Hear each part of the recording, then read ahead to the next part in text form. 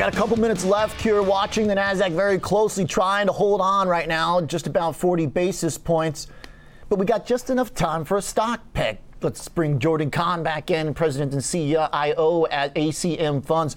Jordan, welcome back to the show. You got an energy play that's up pretty big. Not today. Denbury Resources down 4% as WTI pulls back. But the year-to-date move is up 200%. Energy overall up 52. How come it's quadrupled the sector? Well, it's quadrupled really just because Denbury has seen its earnings explode. And we think that that trend is poised to continue. The stock had a big run up into about June of this year. Since then, it's really been consolidating sideways. It's just now starting to break out again from that consolidation. So in that sense, we think it's timely. Okay, so the breakout, I like it. Looking at it technically, I mean, just ripped above the June high. Pulling back a little bit, though, but it sounds like you've got a little technical look at this, Jordan. Walk me through what you see in the chart. Do we need to hold up here around 80 bucks and find support?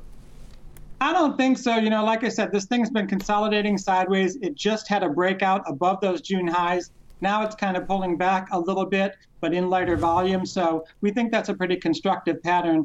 And with Denbury, we really like the fundamentals. You know, they have this unique ancillary business, which is this carbon capture and storage business.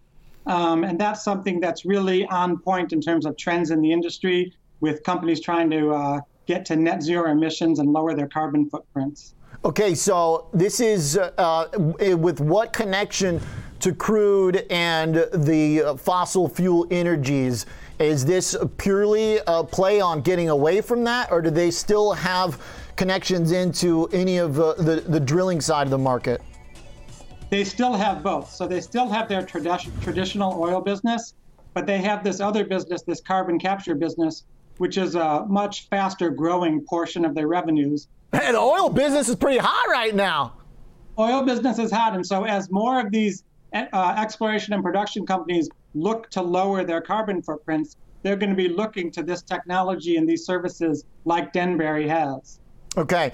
One of the things that I noticed Denbury looking at the last year, I mean, top line was shrinking for 5 quarters up until this last one.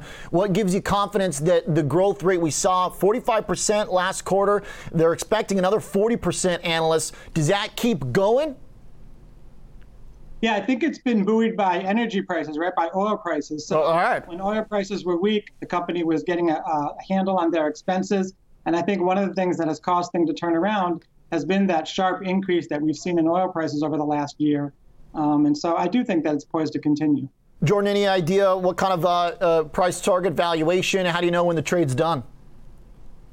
Yeah, it's difficult. You know, we just have to keep watching for that earnings momentum to see how long it lasts. I think that this stock trades at a pretty low PE relative to its above average growth rates. So we're looking at probably something to 30 to 50% maybe over the next 6 to 18 months.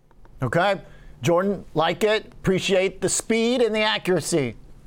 All right, sure. Yes, sir. Jordan Kahn, President and CIO at ACM Funds, DEN.